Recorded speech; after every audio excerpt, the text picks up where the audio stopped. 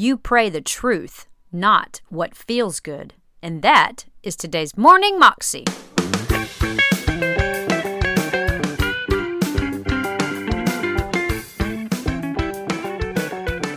Welcome to the Morning Moxie Show. I am your host, Alicia Sharp of AliciaVSharp.com. And today we have part 2 of John Bevere's message about the bait of Satan. Here's John. Now, this is not just a bunch of theory to me. You know, I got saved in my college fraternity in 1979 at Purdue University. One of my fraternity brothers was a phenomenal athlete, and I played varsity tennis at Purdue, and he shared with me Campus Crusade, 4 spiritual laws, and I remember receiving Jesus. And after I received Jesus, man, I'm telling you, the love of God came in my heart.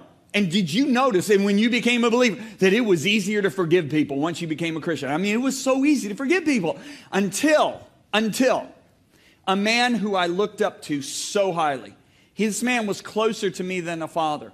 In fact, and this man did some things to me over a course of a year that were devastating. In fact, they were so multiplied, what he did to me, and so obvious that like every other day I had people coming to me after a year of this. They said, "Are you okay?" I said, I'm fine.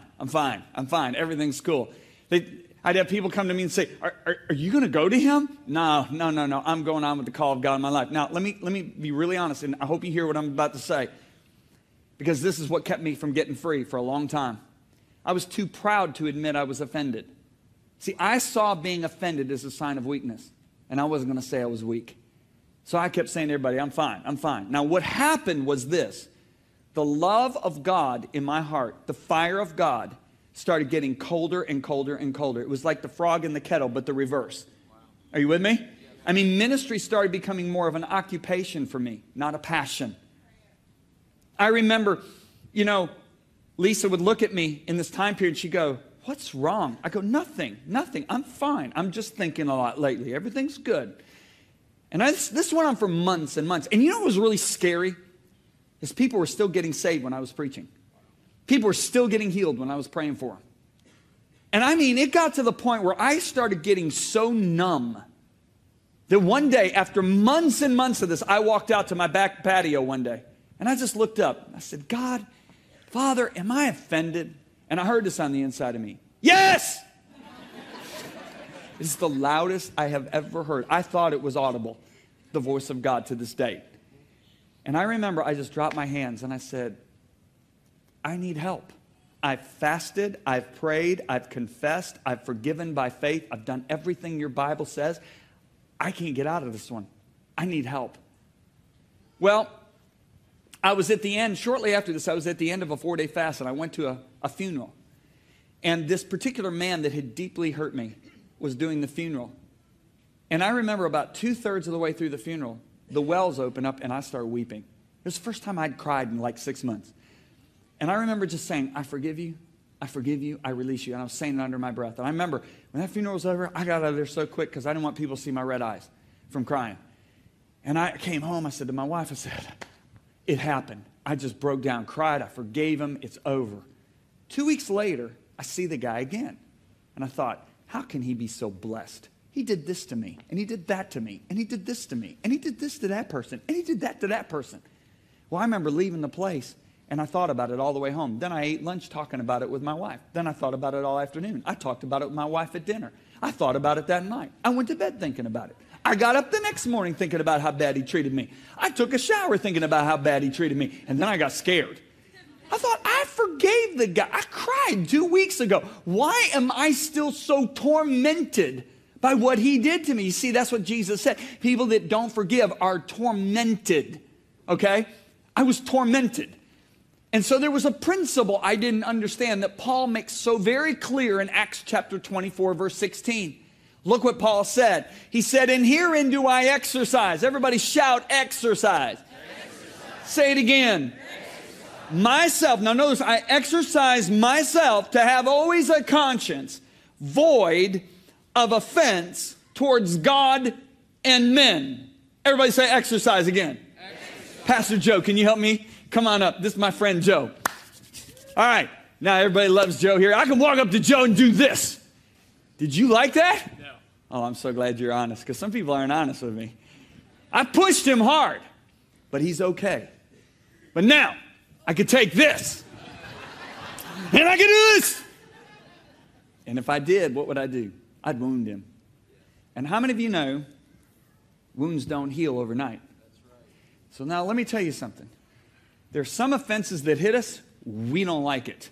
But when it's over, it's like water off the duck's back. There's other offenses that hit us that wound us. And if we don't treat wounds correctly, they never heal. Thanks, buddy. All right.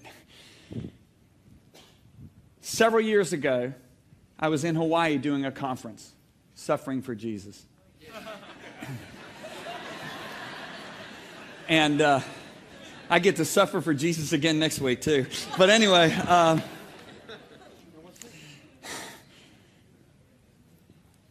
I'm in this conference, and the second to last day of the conference, I'm playing tourist. And I go to climb a wall.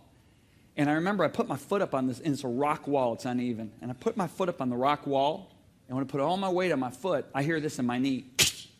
And I went, ah! Right? And my wife and the pastor are laughing at me in the car.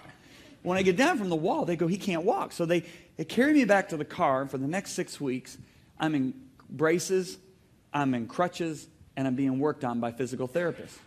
Well, the next day in Hawaii, this physical therapist, he's a big guy, bald-headed, huge, owns the gym, and he's not very saved and doesn't act very saved, okay?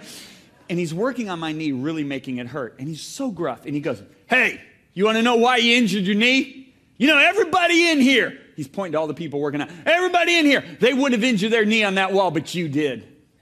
I got mad. I said, all right, wise guy, why did I injure my knee and they didn't? He said, because you're out of shape, you don't exercise. And he was right. I started thinking about it. There are some people, they don't exercise their inner man. They're not praying. They're not reading the Word. The only meal they get is once a week from Pastor Randy. And so they're easily wounded. See, the reason I picked Joe is because Joe's tough. He works out. If I would have hit some of you as hard as I hit him, you would have been the doctor this afternoon. But then there's other people, like my next door neighbor, WWF wrestler. He's 240 pounds, 4% body fat, perfect V chest, 8-pack, right? His muscles or his arms are as big as my legs. One day he looks at me and goes, John, would you please come and watch my videos? I said, okay, I'll watch your videos. I thought this stuff was all fake. I couldn't believe it. They're breaking chairs over his back, breaking guitars over his head. I watched a 400-pound sumo wrestler jump off the ropes on top of him, and he jumps up like nothing happened. I mean, every one of you'd be in traction for 8 weeks. Well, you know, the Bible says in Psalm 119, great peace have those who love your word, and nothing can offend them. In the spirit, they literally become like my WWF wrestler friend. So I got on a plane in Hawaii, and I fly to Indonesia. Indonesia, I'm doing another conference, and another therapist is working on my knee.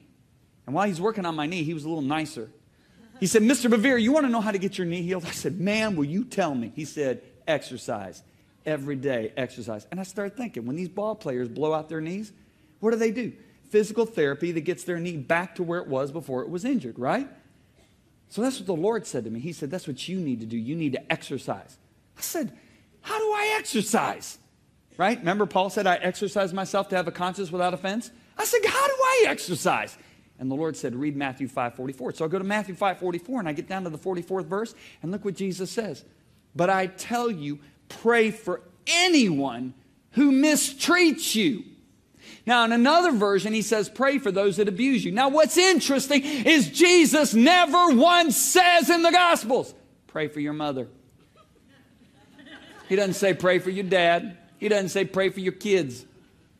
Now, does that mean we're not supposed to pray for our mom, dad, kids? No, a million times no. But what is interesting to me is the specific person that Jesus tells us that we have to pray for is the people who mistreat us.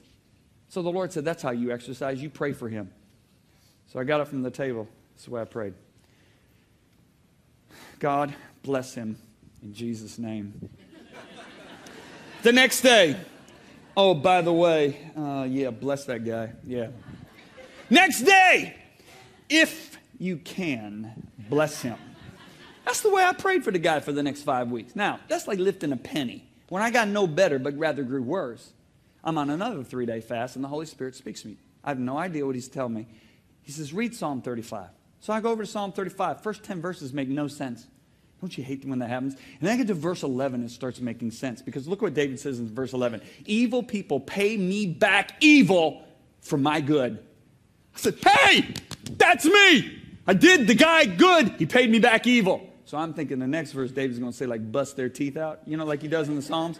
So the next verse, David says, but as for me, look at this. When they were sick, these are the people who did him evil. I dressed in mourning. I deprived myself of food. I prayed with my head bowed low as I would pray for my friend or brother. The Holy Spirit spoke to me. He said, you pray for that man, what you want me to do in your life, or basically your family. That changed everything. I got up from the table and I started pacing. I started praying everything for him that I wanted. I said, Father, I pray that this man would know you the best a man can know you. I pray that he would please you the best a man can please you. I pray that his motives and intentions would be as pure as Jesus's. I pray, Lord God, that you would literally shelter him and protect him. I pray that you would cover him with your presence and surround him with wise men and women. I pray that you'd bring finances from unexpected quarters to do what you've called him to do. And I start praying like that. Now, can I tell you, it took everything in me to pray that for him.